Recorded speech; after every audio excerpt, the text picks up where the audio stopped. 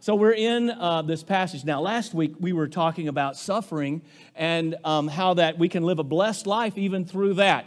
And he talked about how we live differently than everyone else. But then he even goes to the point that this is one thing that's going to happen. As you and I live differently, other people are going to see it. And they're going to wonder how it is that we get along with each other, because he talks about having unity of mind, sympathy, and brotherly love, and all these different things. He even talks about how that we are to, when people say bad things about us, we're to say good things to them. When people do bad things to us, we return good things. We try to live differently. And now, he told us that as a rule, verse 13, that when you do good and you're zealous for that, people aren't going to harm you. I mean, basically, that's right. But there are exceptions. And there were some of these people that Peter was writing to, because when I understand the Bible, I want to get the context. And I want to understand the situation that was present when this was written and inspired by God, and the people who first read it, what was going on there is directly to them, but it's also to us, and then how that applies to us. So what I want to do, and this is always exciting to me, is to take the Scripture and unpack it and bring out the meaning and apply it to our lives. We want to be very careful not to take a preconceived idea and try to cram it in there and make it fit, right? We just want to take the Scriptures and let them come out. That's what it's all about. There are plenty of people out there having their own ideas and trying to find scriptures to make it seem like that they're right. But what I'd rather do is just take what the Bible says, let it come out, and let us apply it to our lives. So we know that this was written during difficult times. Far more difficult than what you and I are going through during times of the Roman Empire. Nero is the emperor, and persecution and trouble is starting to abound, especially for those who are Christians. And many of them are trying to live life like God wants them to. They're trying to be good citizens. He even talks about being good citizens and good employees. He even talks about husbands and wives treating each other differently than what their culture was even familiar with, men honoring women in a way that culture didn't even understand. He's talked about all these different things. And when you do this, and especially when you're suffering and you're being maligned and you're being persecuted and you return good, people are going to wonder what's going on with you. You're not like everybody else. They want to know what makes you tick. And then like verse 15, he tells us that gives you an opportunity to give an answer, to give a reason, to give a defense for the hope that you have. But be sure you do it like with meekness and gentleness and fear and reverence. So this is the backdrop of this. So understand, are you with me here? As we're in verse 18, where he says, for Christ also suffered. So he's talking about suffering. He's been talking about how, yes, some are suffering because there's increasing persecution. And despite living good, honest, holy lives, many of them are being maligned. And some of them are actually being killed because of their faith in Christ. I don't think it's that bad where we live. We think we got it bad. So put yourself in that context. A lot of them, or most of them, were making or continuing to make an incredible impact on the world around them. But I'm sure some of them were getting discouraged, right? I mean, because I'm trying to do right, I'm trying to do good, and I'm getting, people are turning on me. They fired me from my job because of what? Because I tried to be a good person, and I wasn't participating in some of the off-color things and the different things that were going on. And, I'm trying to do right, and my family's disowned me, because I'm not going to the temple and worshiping the same idol that they're worshiping. And there's different things like this happening. So some of them are thinking, trusting Christ has made my life a lot more complicated, And so I'm not necessarily feeling the victory right now. Is it happening in your life? Lord, I'm trying to worship you. I'm trying to just open up to you. Lord, I'm trying to find the path you have for me. I'm trying to walk obediently with your strength to help me do that. And it just seems like things are getting worse, Lord. It just seems like things just keep happening and I don't understand. And I'm just not feeling the victory. You can say amen if you want to, because there's always those times in life. That's where it was for a lot of these people. And he gives us some things that help us and equip us to live victoriously. Are you with me? To live victoriously even when the going gets really rough, really tough, and unfair. Okay? When people these days think about this thing, we like to appeal to what we call karma, right? We get a lot of different ideas mixed up, but this is what comes out in our society, that if you do good things will happen. You do bad things will happen. And we like to think that's the way it should all pan out. And Peter says, as a rule, when you are zealous for good, then people are not going to harm you, right? As a rule. But there are exceptions. And so that doesn't always work like that in this life. That there are times you are going to do good, and you're going to think good, and you're going to say good, and yet bad things could happen. But know this, he's saying, when that occurs, God has a higher purpose. Listen, God never, for the believer, he never wastes. I don't particularly like this, but I'm glad it's true, okay? Because I don't like going through it. How about you? God never wastes suffering or trials. And it's good to know that, I don't know, follow me on the grammar here if you can, that it ain't for nothing, right? It's not for, there is a purpose for it. It's not just, for nothing. God has a purpose. He has something higher that he's doing. But in order to get a perspective on suffering because of righteousness, because you're doing what is right, you're living in the right way, he says, here's what you should do. If that's happening to you, first of all, you need to know there's a higher purpose, and that's one thing we're going to explore in this. But you need to also look to Jesus, the one that you're trusting for your salvation. Look to Jesus. And that's what he starts off here in verse 18, telling them that they should look to Jesus, because the greatest example of suffering, and you know what? We see there that great suffering often produces the greatest triumphs. And we see that there. So he's appealing, look to your Savior. When he actually was in the process of paying for your sins. It seemed unfair. We didn't understand. Peter was there, right? John, James, they were there. They saw it. They saw him arrested. They saw him beaten. They saw him humiliated. They saw him treated worse than you'd treat an animal. They saw him executed in the most torturous way that had been devised. The term we have in our language, excruciating, actually means out of, and the rest of that word, excruciating, it means the cross. So there's a word that when they want to talk about something that's indescribably bad, excruciating is a word they came up with, because the cross was the most horrible thing, a horrible means of execution that had been devised. They watched it happen. And it seemed like they didn't understand. They didn't think it was going to end this way. You can tell from the story. They didn't think that this is how the Messiah was going to go down. They still believed he was going to rule and reign. They were so confused. They hid. They huddled in fear. But yet at that moment, he's saying, what we didn't know was the greatest victory of all was being won. Well, what we saw was the greatest suffering of all. This is the paradox that we've got right here. So remember, Jesus talked to us about taking up the cross and following him. Remember that? If you've read the Bible much, you've read that.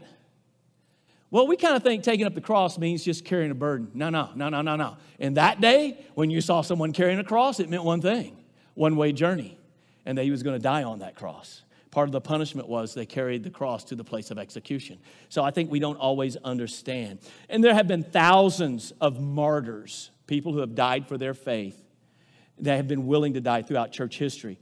And they were willing to do it, and they were willing to do it with joy, and like Stephen, crying out for God to be merciful on the very people who were murdering them, because they armed themselves with the same purpose as Jesus Christ. And that's what he's asking them to do.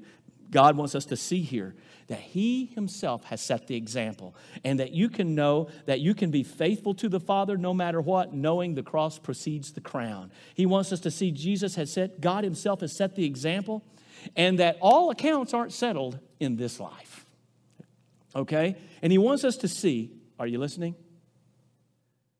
He wants us to see a broader perspective and be equipped with a greater purpose. That's what I need in my life. I need to have a broader perspective and be equipped with a greater purpose for my existence in my life. And the thing that he appeals to is Jesus. And so we're going to talk about victory in Jesus. That's what he says. For Christ, verse 18, look at it. Get your Bible out there. Look at it on your app. For Christ also suffered once for sins, the righteous for the unrighteous, that he might bring us to God, being put to death in the flesh, but being made alive in the Spirit. If you're following along at home, I want you to have your Bible. I'm not putting all these verses up there. I want you to get your Bible out so you're looking at it with us, okay? So if you feel like you're being mistreated, because you're doing good. Peter says, as I mentioned, think about Jesus who suffered and died for your sorry self. I'm sorry, I was a little bit overboard there. For your life and your sins. He did this for you, the righteous for the unrighteous. He was the only one that was perfect. And we find out in the Bible that death occurs because of sin. Wages of sin is death. Death happens because of sin. But yet Jesus never sinned, yet he died. So technically he shouldn't have even died, but yet he did die because of sin. But it was my sin and it was your sin that was put on him. I don't know about you, but I just can't take that lightly. He did this for you.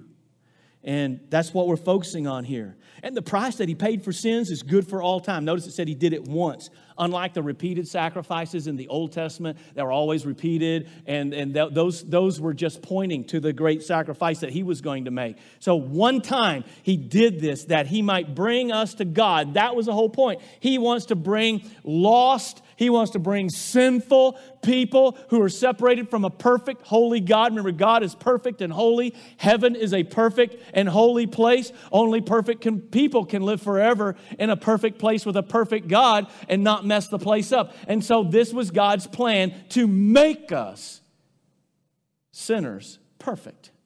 And part of it, a big part of it was he himself had to come and pay for that sin.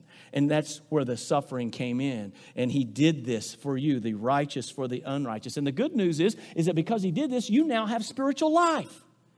See, we were dead spiritually. Ephesians chapter 2, verse 1, he says, you were dead in trespasses and sins. And you say, well, no, I was alive. No, you had physical life, but spiritually you were dead. Now, you guys remember that in the Bible, death is more, it doesn't mean that you cease to exist. In the Bible, death always means separation. That when you experience physical death, it's when your soul and spirit separate from your body. Your body dies. Physical death. Spiritual death is being separated from God by our sins.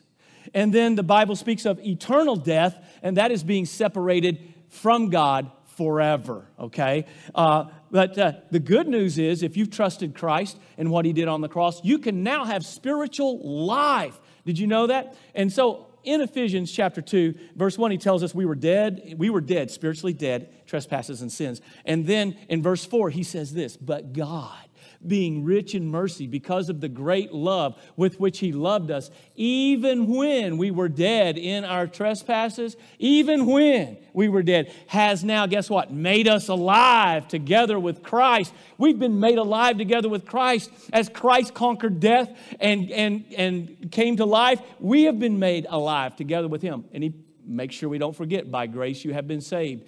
And he's raised us up with him and seated us with him in the heavenly places in Christ Jesus. That's so powerful that he did this for you. And then in verse 21, as we read earlier, he tells us that our baptism is actually even an illustration of this. Do you know that? Your baptism is a powerful illustration of it. In Colossians, and Paul taught the same thing. In Colossians chapter 2, verse 12, he says, having been buried with him, with Christ in baptism.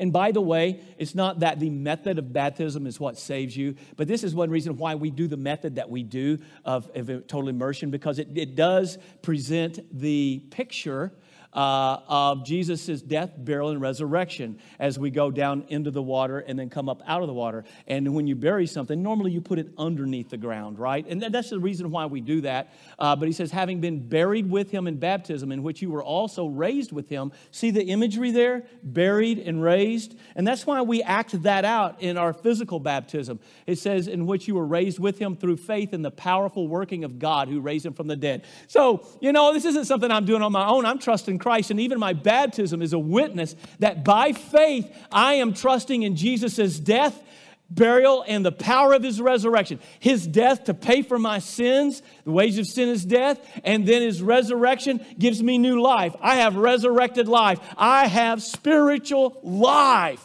And he tells us that there. So by faith, you're identified with him in his death, burial, and resurrection. Now, he's careful to point out in verse 21, if you look at it, that he's not... it's not the physical aspect of just dipping yourself into water that washes your sins away. It's not the physical thing of baptism. It is the spiritual thing that physical part represents. It's a symbol. That's all it is. It's a symbol. So when you were baptized, it was a symbol to illustrate the thing that does save you, and that is putting your faith in Jesus' death, burial, and resurrection on your behalf for your sins. So he says that's what we're talking about. It illustrates it. And he says this corresponds to it, or it's a figure or a symbol of it. So you're blessed and you have victory. Why? Because Jesus paid the price for your sins with his death on the cross. Because of that, even though you're suffering, you need to know, even right now, you have new life. You have new life, spiritual life. And even though your resurrection is still to come, you might say, well, I know I have spiritual life, but boy, I tell you, things are not going great. I don't feel very alive. Even though your resurrection is still to come, you already have spiritual life. You need to know that. And that's what he's going to illustrate next, that resurrection. Paul says, I haven't attained it yet, because in the resurrection, we're going to even get a new physical body. That one of these days, see, because of sin, my body is cursed, right? I have a sinful nature that I struggle and battle with every day. Even though I'm a new creature in Christ, I still live in this body of flesh that's been cursed by sin, and I struggle with the flesh, right? One of these days, though, I'm going to be perfect. My soul was corrupted, my mind, my will, and emotion. Spiritually, I was dead. I was separated from God. One of these days, spirit, soul, and body are going to be all perfect in the resurrection. I mean, we're going to have a body that won't age. I mean, we just don't know too much about it, or we would be so obsessed with it we couldn't stand it. But the thing about it is, at the resurrection, you're going to be perfect. I'm going to be perfect because of what Jesus did and the power of his resurrection. He's preparing us for that right now, okay?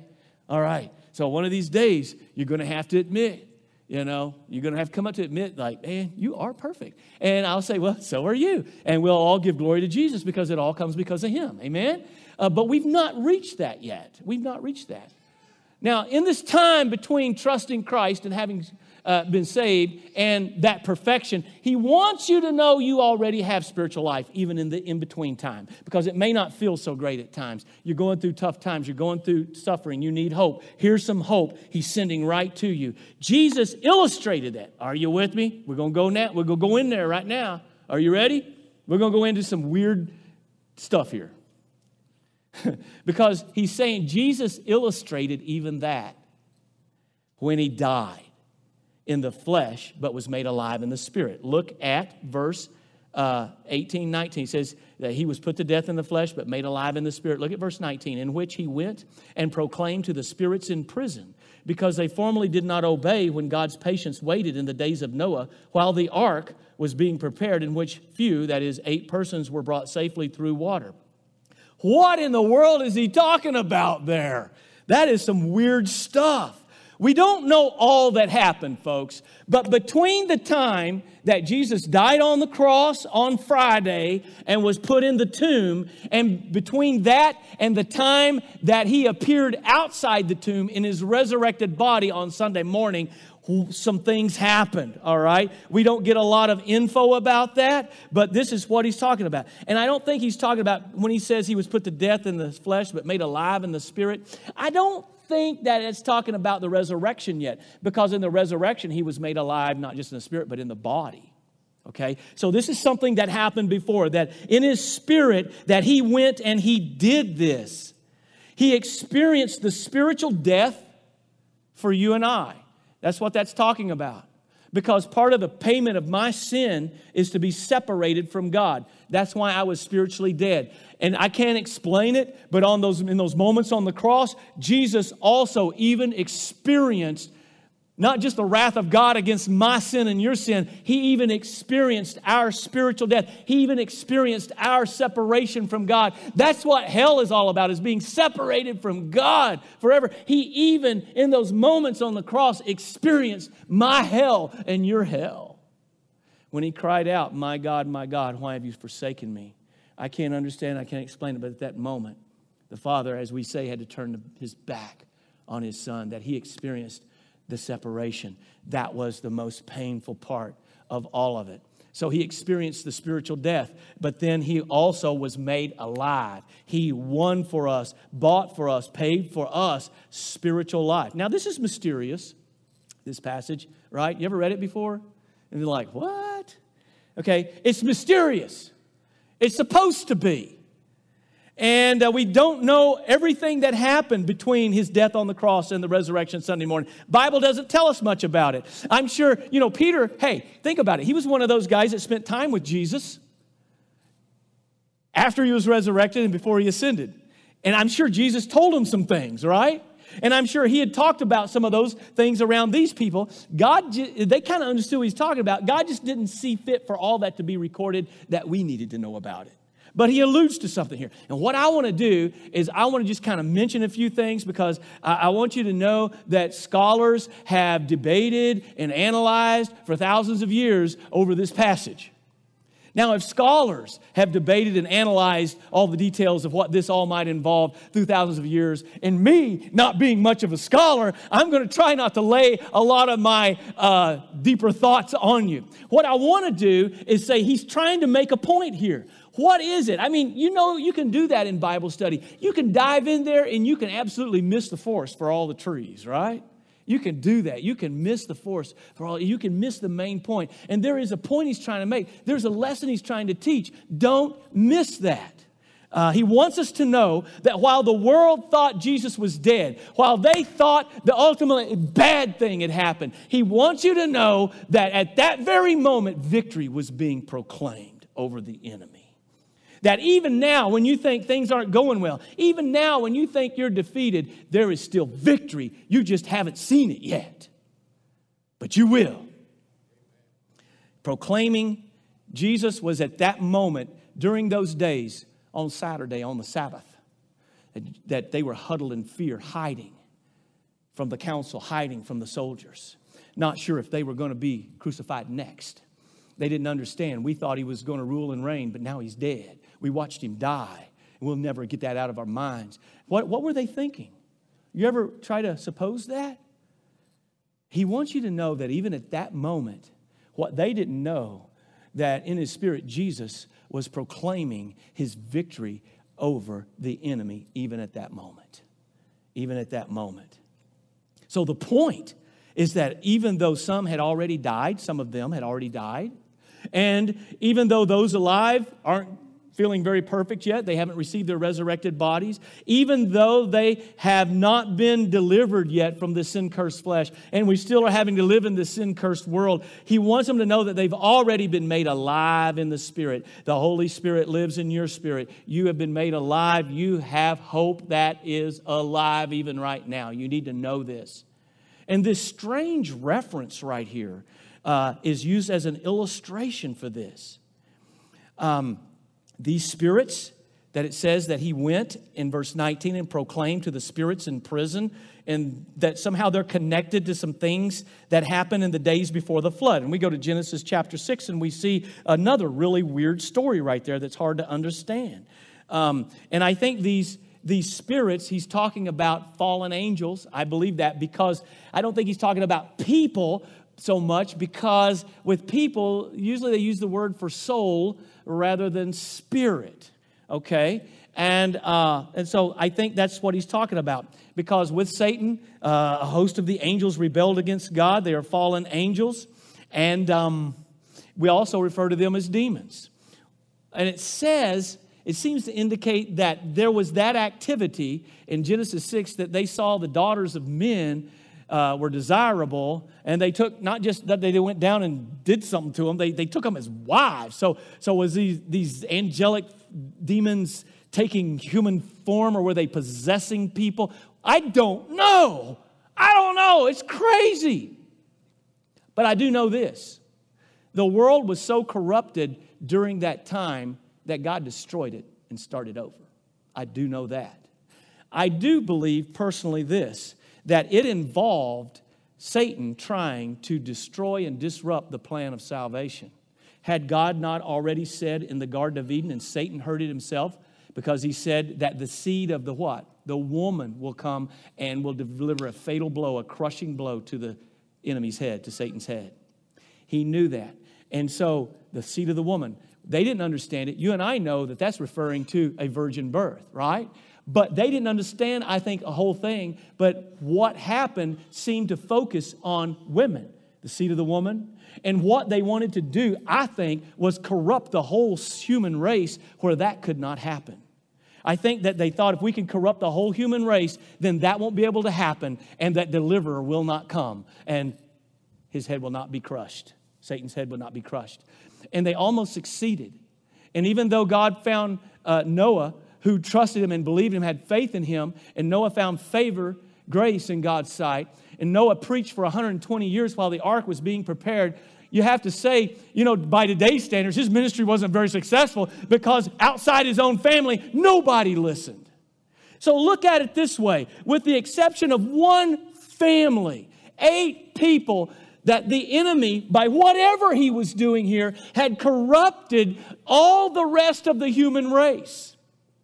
So I think you would have to say it looked like Satan had almost succeeded in thwarting the plan that God had to bring a Savior into the world, and he was going to do it through a woman. She was going to be the vehicle through which he entered the world. And so it says that the patience of God waited. That's amazing, because I think of patience as waiting, and it was so bad that it says even God's patience was waiting. The word translated patience, there's the Greek word macrothumia. Macro, it means great, and thumia is something that means hot or tempered. And so basically that means God was long-tempered, and even his long-temperedness was waiting and patient with that world. Think about it. The whole human race was so corrupt, so possessed by Satan, and under the control of Satan, there were only 8 people who found grace and were delivered, Noah and his family. Yet these wicked spirits did not succeed in corrupting the human race, did they? Are you with me? Come on, I know you got not only get your heart open, get your thinking cap on, all right? Because I want you to know that not only that, they did not succeed in corrupting the whole human race. They did not stop God's plan of redemption.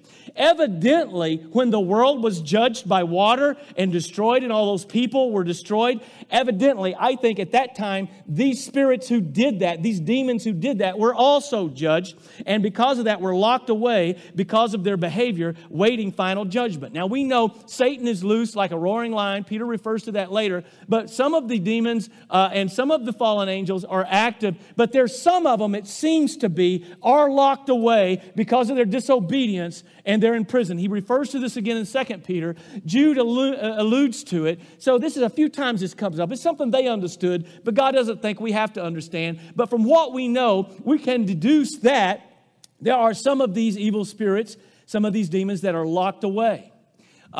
In 2 Peter, he uses the term Tartarus, which was a Greek word that had to do with the deepest prison. The bottomless pit, perhaps, the abyss, that's what that means.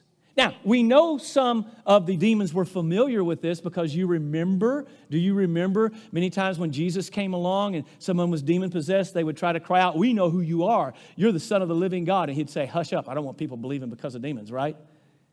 You don't have faith because of what they say. He hushed them up. And many times they asked, "Have you come to torment us before the time?" They know there's a time. These are reserved in chains, it tells us elsewhere, for judgment. Like I said, Jude mentions it. You can look it up later. Peter mentions it in his second letter. Okay. You remember in Luke chapter 8, when Jesus, in verse 31, Jesus was going to cast out the demons of this man, and they said, "We are legion, for we are many." And do you remember they begged him not to send them where? Into the abyss, and begged that they could be cast into the herd of swine. So I think they knew about this. They all knew about it. I think that there are some that are reserved there, that because of their sin, that they are reserved there in judgment during all this time. And it was those who almost corrupted the world, those who almost tried to destroy the plan of salvation, that even those, he says, when Jesus, between the time on the cross and the time of the resurrection, at the time when you thought all was lost and all was defeated and there was no hope, what you didn't know is that he was proclaiming. Now that word proclaim means to herald. It doesn't mean he was preaching the gospel to them. It means he was proclaiming. It means he was like proclaiming. He was in their face, okay? And it's like proclaiming his victory even to them so that they know that that it has been done now. What you tried to stop and caused you to be locked up has been accomplished. And I don't know, maybe he did like a touchdown dance right there in front of them. I can't help but think about that. And Paul talks about it a little bit in Colossians. He says, where he talks about we've been dead in trespasses and sins in Colossians 2:13. God made us alive together with him. Spiritual life, right? Are you catching it? Having forgiven us of all of our trespasses. He forgave us. I got a lot of trespasses, folks. By canceling the record of debt that stood against us with its legal demands. Whenever you forgive the debt. That we all had a sin debt. We couldn't keep the law, the legal demands. He canceled the record. That is, he paid it in full on the cross. When you forgive someone a debt, you don't just say, okay, you don't have to pay it back. Somebody absorbs the loss. If they got the money from you, then you cover the debt yourself. He covered your sin debt on the cross. That's how he did it. That's how he canceled it out and set it aside. He says, nailing it to the cross. In the old days, when a debt was canceled, it was nailed up in a public place where people could see the debt was paid in full. He said, that's what was happening on the cross. Verse 15, he disarmed the rulers and authorities and put them to open shame by triumphing over them in him. Okay, this right here doesn't come out in the English as strong as it does in the original Greek. But the authorities, the rulers and authorities, obviously with the fallen world of the fallen angels or demons, there is a rank and file, rulers and authorities. And it said he disarmed them, put them to an open shame. It means he put on a show. He didn't just, oh man, I don't even know how to say it. I don't even say, He humiliated them in front of everybody. That's what he said. At the moment that we thought the worst thing in the world was happening, Paul's saying he was putting them to an open shame. He didn't just beat them. He paddled their behinds right in front of everybody. Okay? I don't know how to say it, but it says he triumphed over them in it. That's what he's proclaiming to them when he goes in this passage. And that's what he wants you to know. That at that time, the greatest victory. So it's not as obscure as you thought.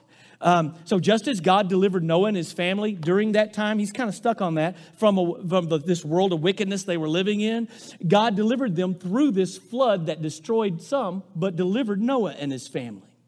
And that ark of safety represents Jesus Christ. And it represents what Jesus did for you. And so what your baptism, he says, represents, delivers you from sin and judgment. Now, he reminds us, as I said, not the putting away or not the removal of dirt from the body in verse 21. He's not talking about the physical aspect, that you can just go be dunked and that's what saves you. Water doesn't save you. Jesus saves you. But just like they were saved, even through water, there's an analogy. There's kind of a symbolism here, he says. We are identifying on the inside with what's happening on the outside. When you're baptized, what's happening on the inside is the reality and is illustrated through what happens on the outside as you're baptized. You're making a statement. And so he's saying we're identified with Jesus' death and burial and resurrection. And now we can have victory. We can have forgiveness. We can have even a clean conscience. He says it's not the putting away of the dirt of the body, but an appeal to God for a good conscience. See, the law could never do that. The law could never cleanse that. The law only made us know what we had failed. Jesus not only paid the ransom for your sin to make you alive in the Spirit, but now he says he is now resurrected. He is now ascended to the right hand of the Father. And here's the thing, the good conscience, he not only came to take away your sin, he came to take away your guilt. You're not even guilty anymore. See, it's one thing. See, Satan he's the accuser. He wants to make you feel guilty, guilty, guilty. But he says, I've paid for that. And you're forgiven. Your sin debt is canceled. It's been nailed to the cross. And guess what? You're not even guilty anymore in God's eyes. Hallelujah. Somebody ought to say it. Amen. You have that good conscience now before God. And it's all because of Jesus' death, burial, and resurrection. So this is an example of how he turns. Are you getting this? This is the example of how Jesus takes temporary suffering that seems horrible and mistreatment. He takes all of that into glorious victory and blessing. because the worst treatment ever happened on the cross. While Jesus was suffering, and even while his body was in the grave, there was a greater purpose and a greater victory that anybody could even imagine going on right then. Now, let's talk about you. He's your Savior. And the struggle and the suffering and the unfair treatment you're going through right now in this world, A, is temporary. B, is working a far greater purpose and glory and victory than you could ever understand on this side. That's the encouragement he wanted them to get from this story. It's illustrated even through Noah and through your baptism. Hallelujah. All right, last thing. Woohoo! Equipped by Christ. Victory in Christ, equipped by Christ. That's why he says in chapter 4, verse 1, since Christ suffered. See, we're still talking about that. Are you still with me? I mean, we watch a movie for hours. This is even better. You got to stay with it. So we're still talking about the same thing. And even though we're running through to the next chapter, the chapter breaks weren't inspired by God. People put those there. So it's still talking about the same thing. So since, now, this is the point. This is the point I'm getting at. He's saying, therefore, Christ suffered in the flesh, arm yourselves with the same way of thinking. For whoever has suffered in the flesh has ceased from sin. Take the example of Christ to heart. And he wants this conclusion to come to us, that we arm ourselves. Now, the word for arm, this is a battle. Are you getting this? The word for arm is a Greek word that literally means to weaponize yourself, to put on full armor and weaponry. This is a war. This is a battle. You're battling against the fleshly nature. You're battling against this world we're in. We're to arm ourselves with what? The same attitude, the same way of thinking, the same attitude and purpose that Jesus had. Because of the joy set before him, he endured the cross, despising the shame, Hebrews 12 tells us. One reason we're suffering is because we're not participating in the sins that everyone else is. That's why he says that if you're suffering, it's because, not that we never sin, but we've ceased from living a lifestyle of sin. Something's changed in our life, and that's the reason why you're suffering, because you've ceased from that. And he says, so here's what we're to do. We're to live now, arm ourselves. How do we arm ourselves with his purpose? By living in the will of God, seeking to do that. He says, so as to live for the rest of the time in the flesh. He says, no longer for human passions, but for the will of God. That I'm not going to live controlled just by my fleshly human passions. That I want to live controlled by the power of God and the Spirit of God and the Word of God. It's not that I don't ever struggle. It's not that I don't ever have a tough time. But as a rule, I'm not living to satisfy me. I'm living to please him and to do his will. That's how we do it, he says. We're to arm ourselves by seeking to live in God's will. Not just hearing it, but doing it is what. Remember the story Jesus told in Matthew 7 about the wise man who built his house on the rock versus the foolish man who built his house on the sand? When the storms of life came, the house on the sand went splat. We sing that, right? Okay, your minds just went back there. Wise man built his. Okay. But Jesus says the wise man is not the one who just hears the word, but who what? Does it. Doing the will of God. That's arming yourself with the same purpose of Christ because you believe it so well. Not that you're trying to earn something. You're doing it because of his grace and because of his love. Our minds must be transformed. And God begins to do this. As I grow in him, he begins to transform me. Remember Romans 12:2? Do not be conformed to this world. That's what he's talking about. Be transformed by the renewal of your mind. By that by testing, you may discern what is the will of God, what is good and acceptable and perfect. So the Holy Spirit begins as we grow to transform our mind. And we can actually see this. We've talked about it before in MRIs, how that people who are like these strange people that can play such good golf, you know, and it's like my brain knows what I want to do, but my body doesn't follow through. But as they do this, they see the connectors in the brain that control the motor skills that do that get stronger and stronger. Mine would be like almost not there, okay? And as you learn, so what happens is we've got areas of our mind that are stuck on some things, and we need to be strengthened in some areas, and we need to back away from some areas. So what happens is even they can see it now, the brain changes as you change. The connections and the parts of our brain that are the most active. There's some parts of your brain that are trouble that you're feeding right now. You need to stop as let him transform your mind. So we're being transformed. That's what he talks about here in these verses.